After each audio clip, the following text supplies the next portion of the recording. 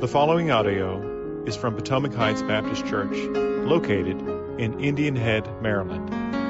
More information about Potomac Heights Baptist Church is available at www.phbc.com. Potomac Heights Baptist Church exists to glorify God and to make Christ known to the ends of the world by helping one another become more like Jesus. It is our hope that you will prayerfully listen to this sermon audio.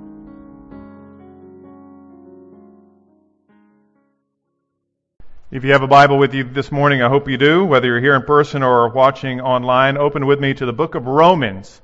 We're in Romans chapter 12, so yes, we're getting back into the book of Romans, and we will finish up Romans later this spring. And so we are in chapter 12 today. We'll be in verses 1 through 8. And we're going to jump right into the text today, so I hope you're already there. Follow along with me as I read verses 1 through 8 from Romans 12. Paul writes, he says, I appeal to you therefore, brothers, by the mercies of God, to present your bodies as a living sacrifice, holy and acceptable to God, which is your spiritual worship.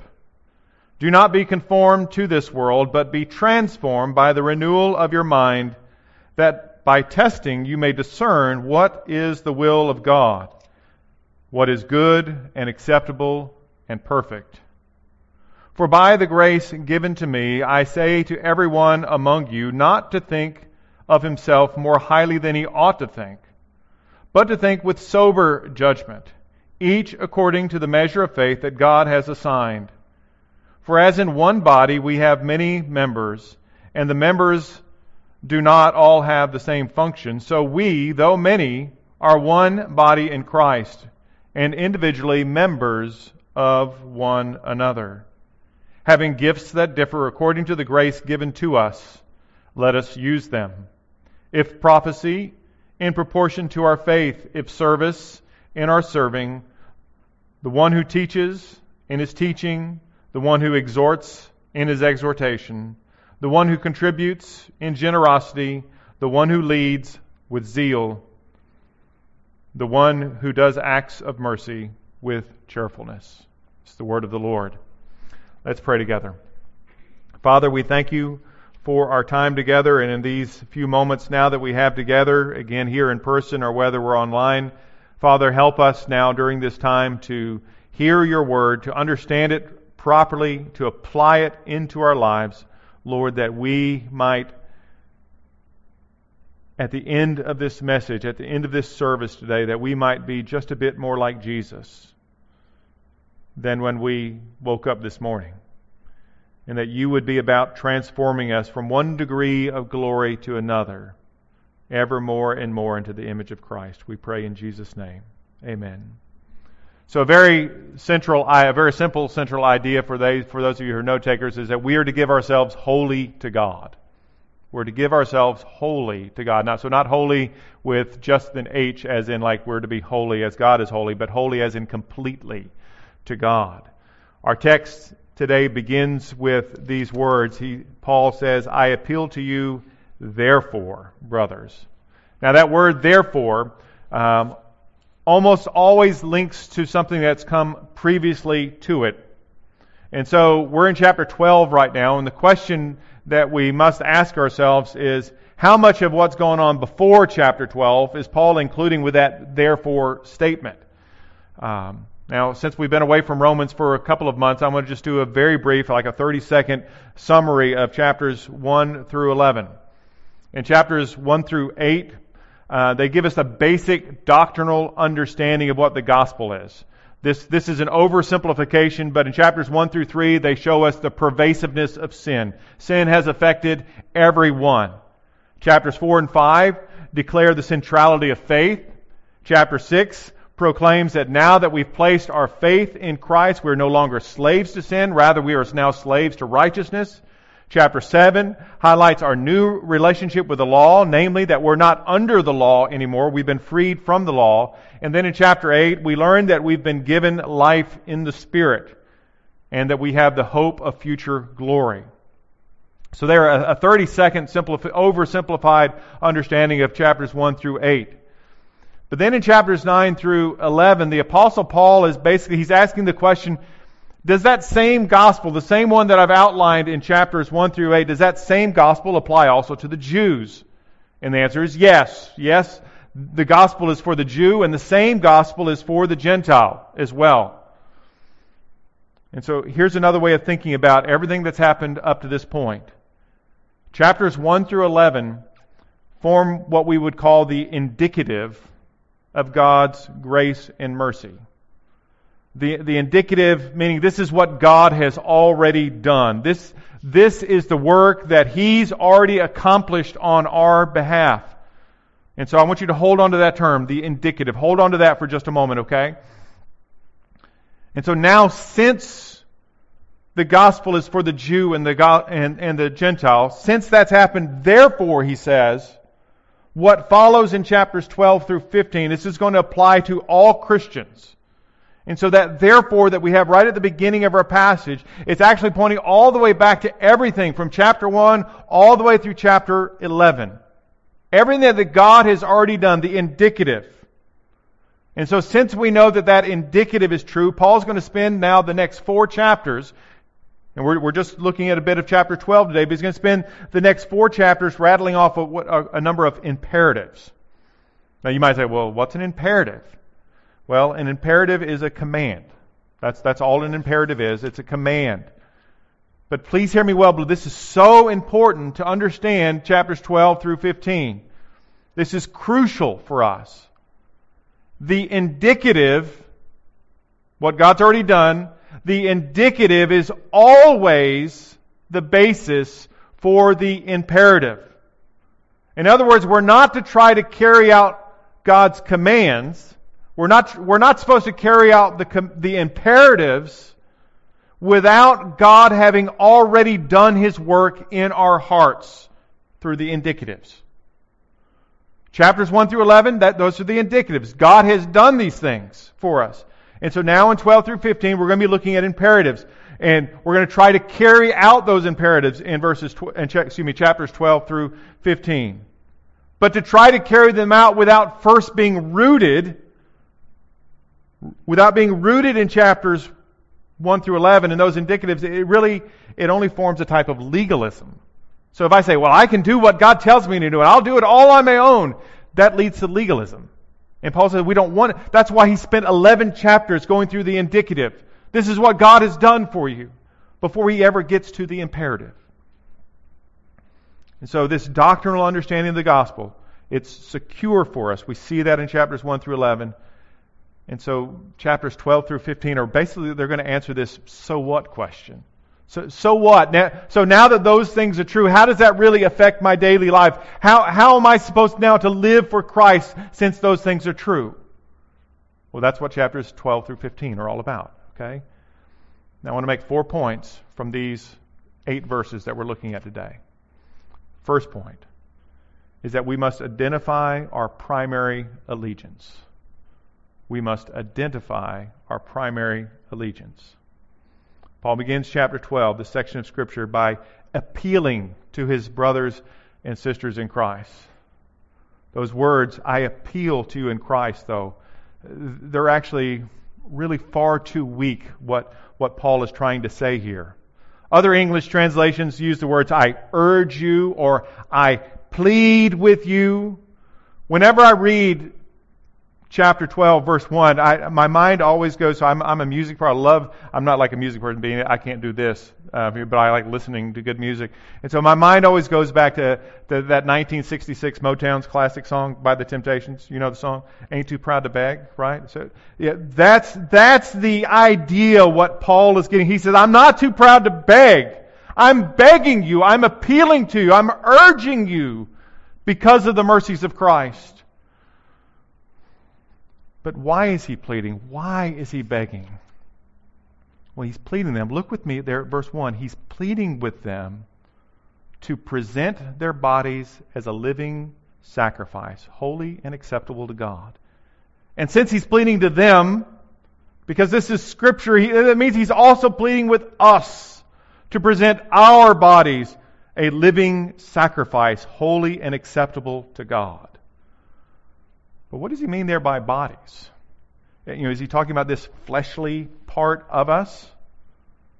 Well, in a sense, yes, he is talking about that, but he's talking about much more than that.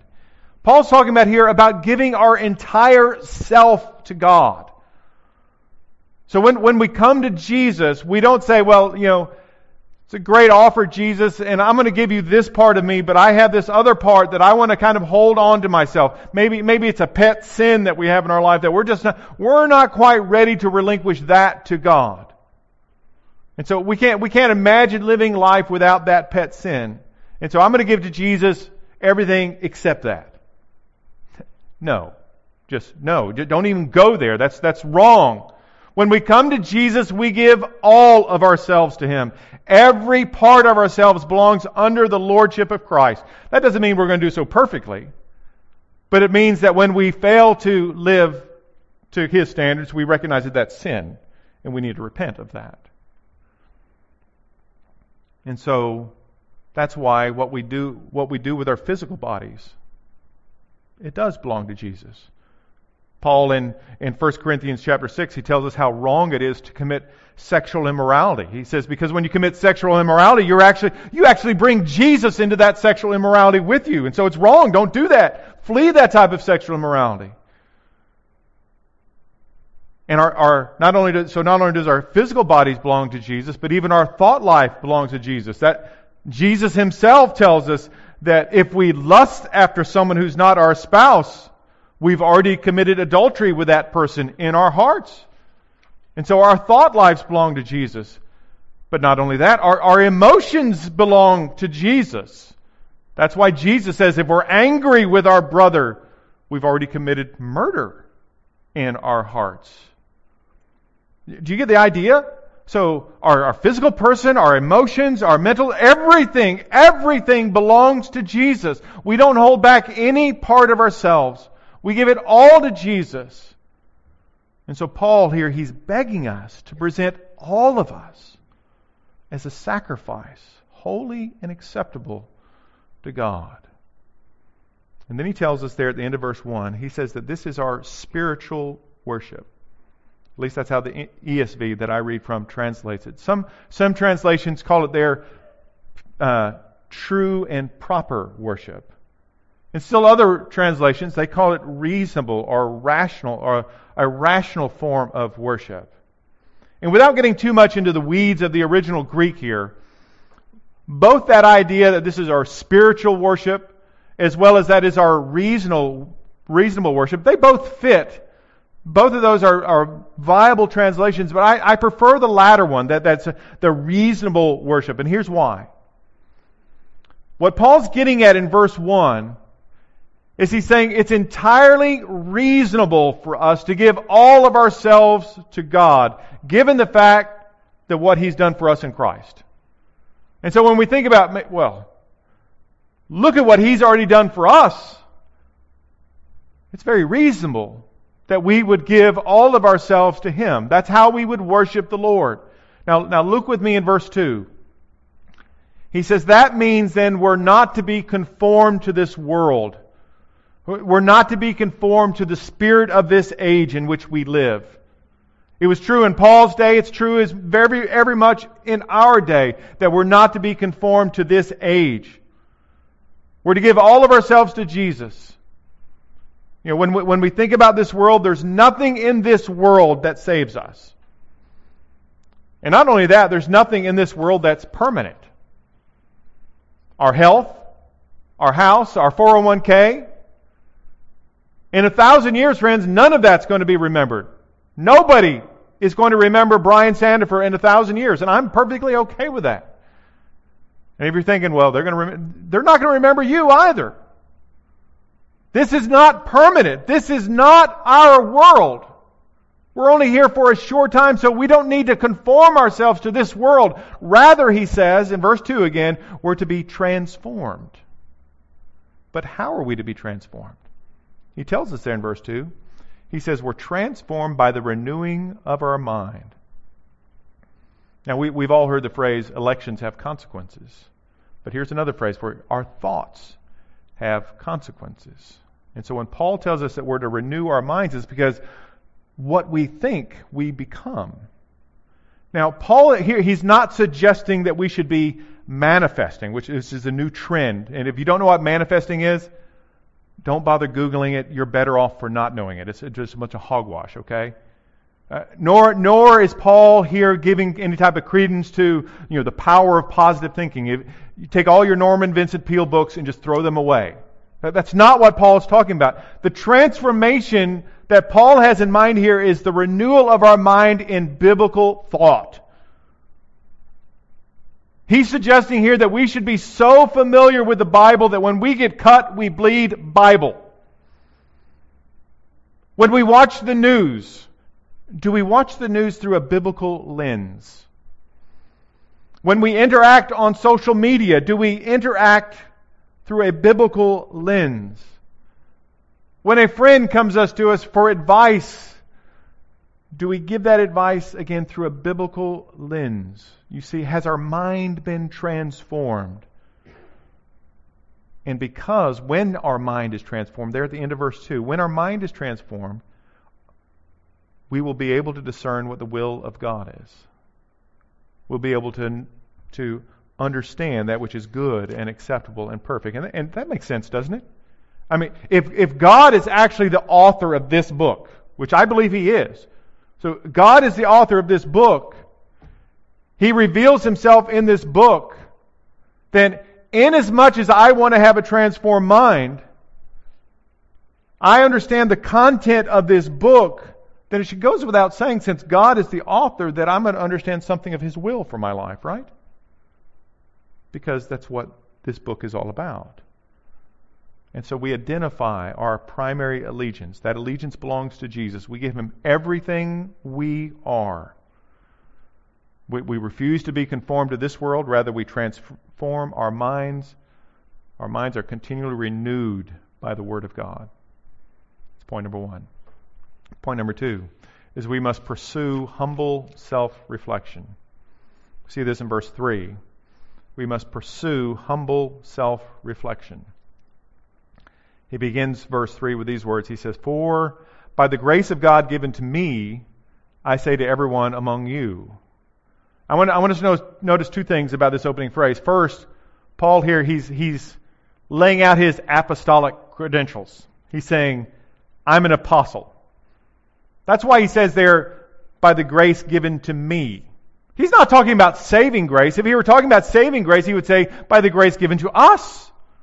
Because he's writing to a bunch of brothers and sisters. But he says, this is the grace given to me. He's saying, I am an apostle.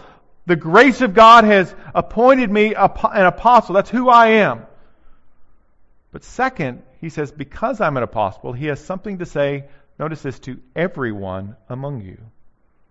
He's speaking with apostolic authority. He's speaking to every Christian because he's an apostle. So imagine for just a moment that you work in the White House, in the West Wing of the White House. And by some security breakdown, you see me walking toward your office this week. On Tuesday morning, I'm walking toward your office. I come into your office and I tell you what, this next weekend, go ahead and make it a 3-day weekend. You've been working hard. I appreciate all your work. Are you going to make the next weekend a 3-day weekend? Not if you value your job, you're not, right? Of course you're not going to do it. Because I have zero authority in the White House to offer you a 3-day weekend. It doesn't matter how hard you've been working, I can't give that to you. Now, on the other hand, if Ron Klain, who's the current White House Chief of Staff, he's walking toward your office, and he says, I really appreciate how hard you've been working over these last 2 weeks since the new administration took over, and just as a show of gratitude to you, why don't you take this next weekend and make it a 3-day weekend? Now, are you allowed now to have the 3-day weekend? Well, of course you are. He could give you that 3. He could give the hundreds of people that work in the West Wing. He could give all of you get a 3-day weekend. He has the authority to do that. When Paul plays his apostolic card here, he's telling everyone who's reading his letter, he's saying, I have the authority to say what I'm about to say. And basically what he's saying, if you want to follow Christ, then you have to do these things. He says, and I have the authority to lay that down for you.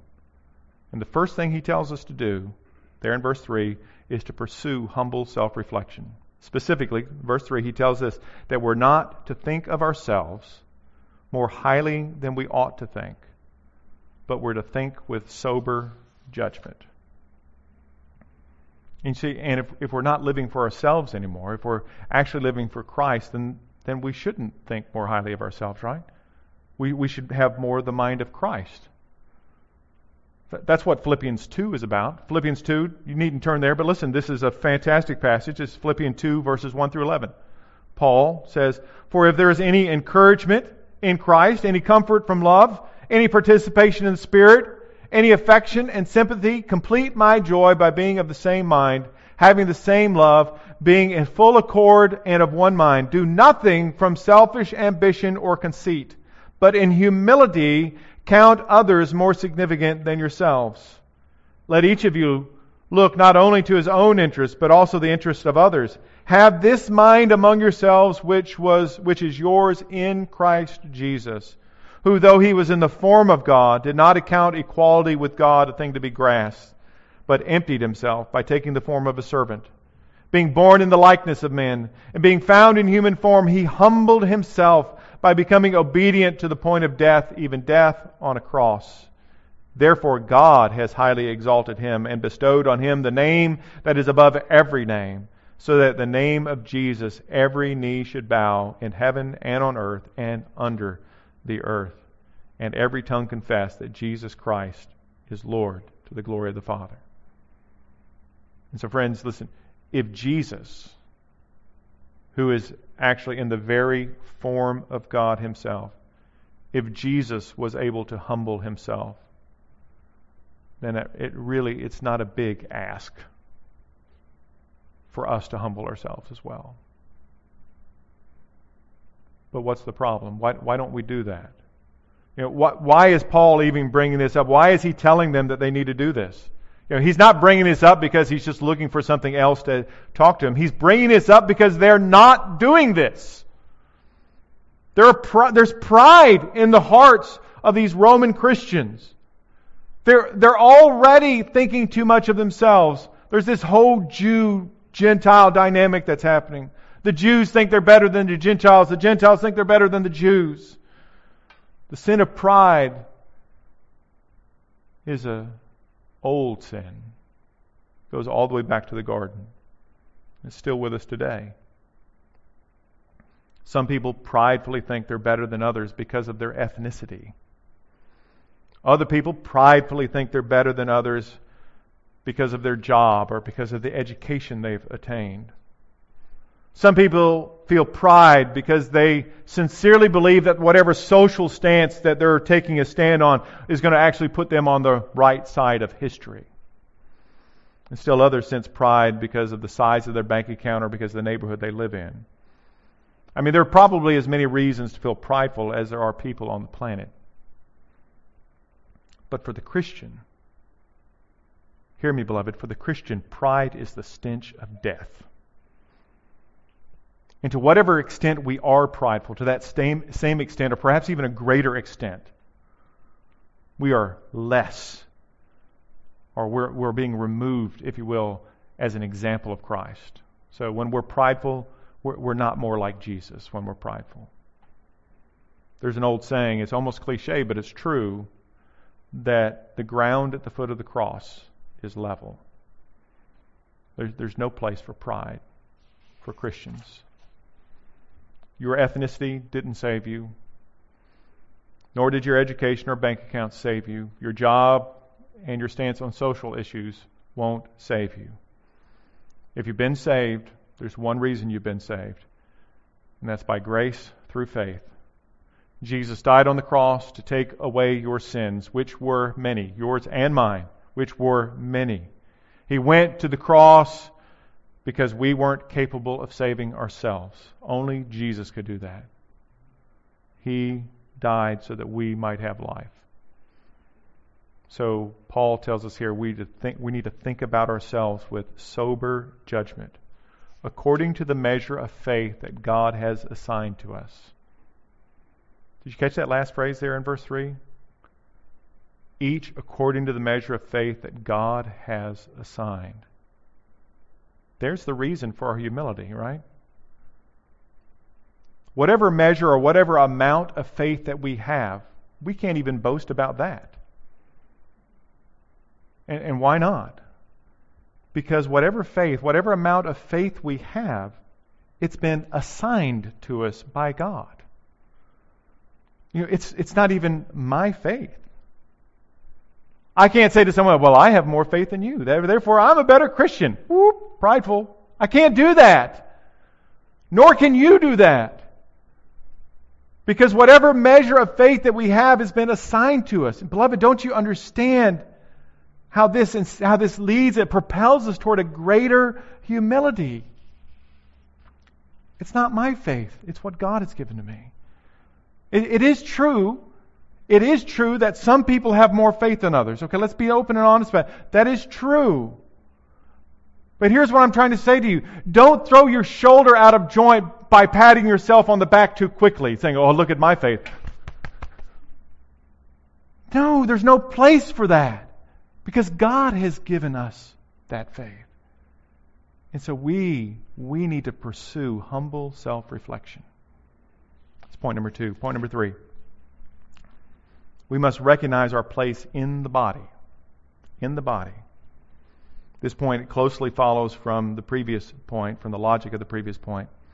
So if we're pursuing this type of humble self-reflection, then it follows that we should recognize our place in the body. It's shown grammatically in our text when verse 4 begins with that little word for, F-O-R. For, as in one body. That word for closely ties verses 3 and 4 together. Paul uses the analogy of a human body here to describe the people of God. It's not the only place in the Bible he does that, but he's certainly doing that here in Romans chapter 12. He says at the beginning of verse 4, for, as in one body we have many members, and the members do not all have the same function, so we, though many, are one body in Christ, and individually members one of another. And so think about the human body. Some parts of our body are visible, and they seem very important, right? We have hands, we have legs, we have feet, we have a head. Seems to be pretty important. There are other parts of our body that we can't see, and yet they also seem to be pretty important, right? We have our lungs, we can't see them, but they seem pretty important. Our brain, our heart, things you can't see on the outside, but they're pretty important. And then there are other parts of our body that are both seen and unseen, and we often make the judgment that they're not as important as other parts. You got your little toe, your pinky toe. Is that really as important? Or your eyebrows? Or maybe on the inside you have your appendix. But the reality is that all of those parts are important. Some are more important than others, for sure. We can live without an appendix. We can't live without a brain. So some parts may be more important than others, but all of the parts are important. That's Paul's point when he says here, the members, he's talking about the body, the members of the body do not all have the same function. But nevertheless, he says they're all part of the one body. We're all part of the same body. Likewise, in verse 5, even though there's a lot of us here who make, not here in this room today, but there's a lot of us who make up the body of PHBC, who call PHBC their home. We're one body in Christ, therefore we're individually, he says, members, notice this, of one another. Did you catch that last phrase there? We're not just members of one body of Christ. We are that, but there's more to it. We're individually members one of another. Here's another way of saying that. We belong to each other. We belong to each other. When we join a church, two things happen. A lot of things happen, but I want to focus on these two things. First, when we join a church, the church effectively and collectively is saying, inasmuch as we can tell you appear to be our brother or sister in Christ, we affirm that you are a Christian. They affirm our testimony. Yes, this individual is a Christian. That's the first thing that happens. Second, when you join a church, the church is now saying to you, hey, you belong to us. And likewise, we belong to you. Because we're all part of the same body. And now that we're all part of this same body, we have a responsibility one to another.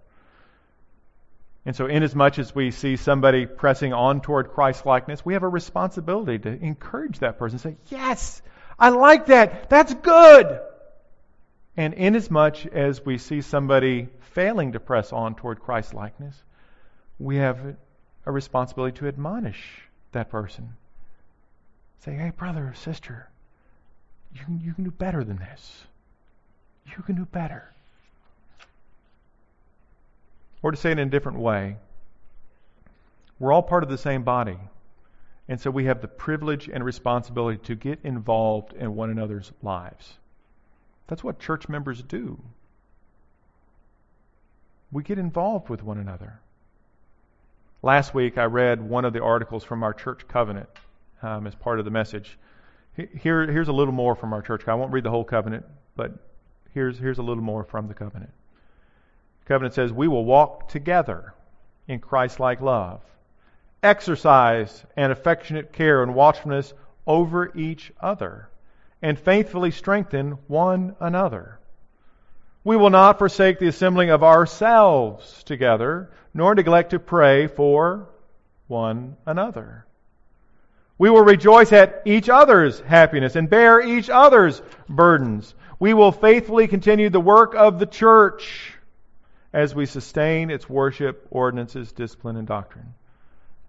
Do you hear all that one anotherness there? And how all that works together in the church? So this is all part of the church? That's what we do. That's why we make that promise to one another in our covenant. We recognize our place in the body. And so if you're a member here at this church, whether you're here in person or whether you're watching on live stream, you have an important place in this body. And you need to recognize your place in the body. That's point number 3. Final point. Point number 4 is we must use our gifts to glorify God, or to the glory of God, rather. We must use our gifts to the glory of God. Excuse me. As we recognize our place in the body, we also recognize that God has gifted each one of us in various ways. And as He's gifted us, we're to use those gifts in the body. Verse 6 tells us, says, having gifts that differ according to the grace given to us, let us use them. Notice 4 things about that little short phrase. First, we all have gifts, right? Paul simply says, having gifts. There's no category here for the ungifted church member. You know, like we have all the people that have gifts, they sit on this side of the room, and then if you don't have gifts, well, you sit on this side of the room. Like those poor children back from elementary school with the last ones picked on the playground when you're playing a game of kickball. Well, those are the ungifted ones, and so that's why they're at the last of the line. There's no place for that in the body. We're all gifted. All of us have gifts in the body. Paul tells us in 1 Corinthians 12 that says to each one is given various gifts. And so we're all gifted. Sometimes I get the question, by the way, on that topic. People will say, well, how do I know what my spiritual gift is? Should I take one of those spiritual inventory gifts? Charts? Should I do that and find out? And I usually say, probably not. Probably not the best way to find out what your giftedness is. I'm not saying that they're going to be hurtful, but it's probably not really the best way. The best way to determine what your spiritual gift is to throw yourself into the work of the church. Okay, I mean this sincerely. Throw yourself into the work of the church. Find some area of the church where you can serve, where you can make a commitment and serve there for a number of weeks.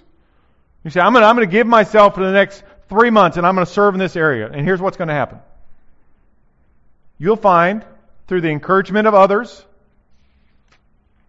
either in a positive way to say that yes, you're suited for this, or no, that you're really not suited for this.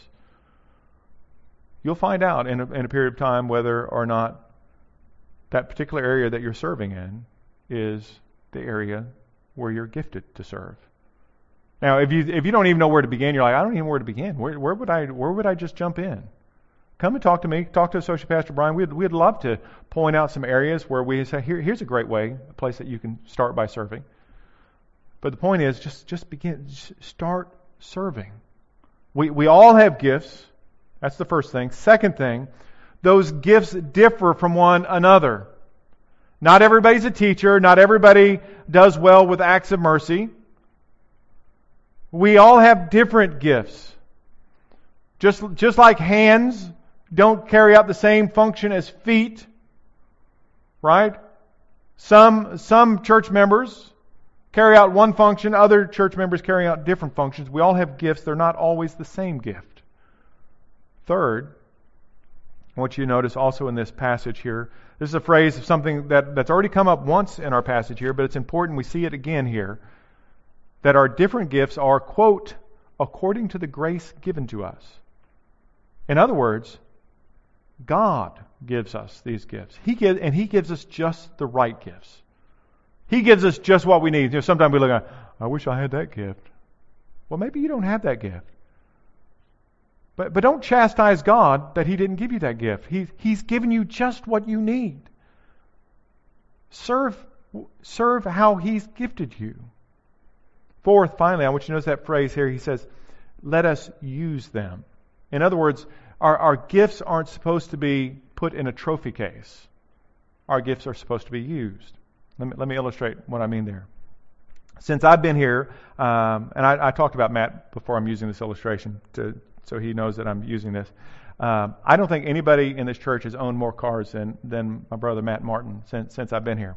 He's had some rather pedestrian cars, just sedans, and he's also had some really fancy cars. But here's what I appreciate about Matt and his cars, and I mean this genuinely. His cars aren't show cars. He doesn't buy a car and just leave it parked in his garage. He buys a car and then he drives that car. He puts mileage on that car. That's what cars are for. Cars are meant to be driven. Likewise, our spiritual gifts are meant to be used. We're not supposed to have show gifts. Oh, I have this great gift, but I'm not going to use it because I'm just putting it over here in a trophy case right now. Our gifts are meant to be used for the glory of God.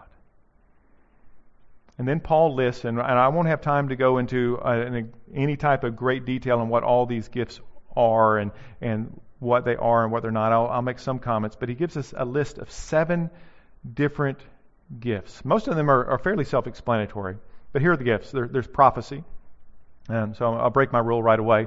This is not the same thing as preaching or teaching. Okay, somebody, well, prophecy is really what we do for preaching now.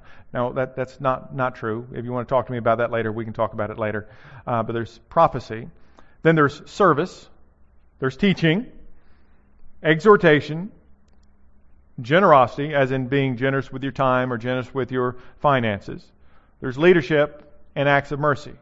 Now, he gives us 7 here. I want you to notice what those aren't all of these. So, well, those are the sum total of all the spiritual gifts. No, not by a long shot. Those aren't the sum total. There are other passages that talk about other spiritual gifts, and we can talk about that another time. But these 7, I want you to notice this, that we use these gifts how they were given to us. Those who prophesy, Paul says, they do so in proportion to the faith that they've been given to prophesy. Right? Those who serve, they use that gift by doing what? Here's a crazy idea. By serving. Right? Those who teach, guess how they use their gift? This isn't hard, folks. By teaching. Those who exhort, how do they use their gift? By exhorting. Hey, yeah, we're catching on, right? This is how you use your gifts. And so, brothers, let me just ask you this very simple question. Are you using your gifts in the body of Christ? And are you using them to the glory of God? And just one more final question as we close. Are we giving ourselves wholly to God? I mean, everything that we have. Say, here's a blank check, Jesus. I'm yours. Use me however it is that you would use me. But use me for your glory. Let's pray together. Heavenly Father, Lord, I thank you so much for this day. I thank you for my brothers and sisters who are here in this room. Remember when the pandemic started, it was so discouraging just to, I love my brother Brian, but just for the two of us to be in this room and to have nobody else, it was discouraging at times. So even though we're small in number today, I'm encouraged to see brothers and sisters in front of me today. And I'm encouraged to know that there are others listening online, but Father, Lord, thank you for the gift of the church, to know that we are here for one another, that we belong to one another. And so help us to encourage one another, to admonish one another, to press one another on toward Christ-likeness. Lord, that we would recognize that we belong wholly to you. Every part of ourselves, we belong to you. Father, for those brothers and sisters that we haven't seen in such a long time because of the pandemic, Father, that they would know that they are loved. They are missed. I miss them. I've talked to a number of them on the phone, but Father, I just pray that you would let them know that they're missed, and just as soon as they're able, that they could come back and be a part of the good things that are going on here at PHBC. Lord, for those that you've sent us, even in the midst of a pandemic, men and women, guests who have come, who have begun to make PHBC their home, Father, Lord, you are so gracious to us. I thank you for each one of these men and women who have come and begun to make PHBC their home.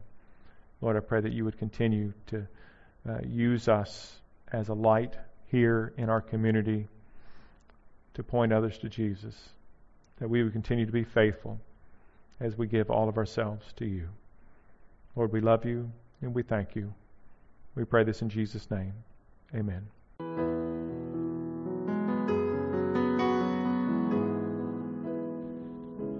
Thank you for taking time to listen to this sermon audio from Potomac Heights Baptist Church. Please feel free to make copies of this audio to give to others, but please do not charge for those copies or alter their content in any way without express written permission from Potomac Heights Baptist Church.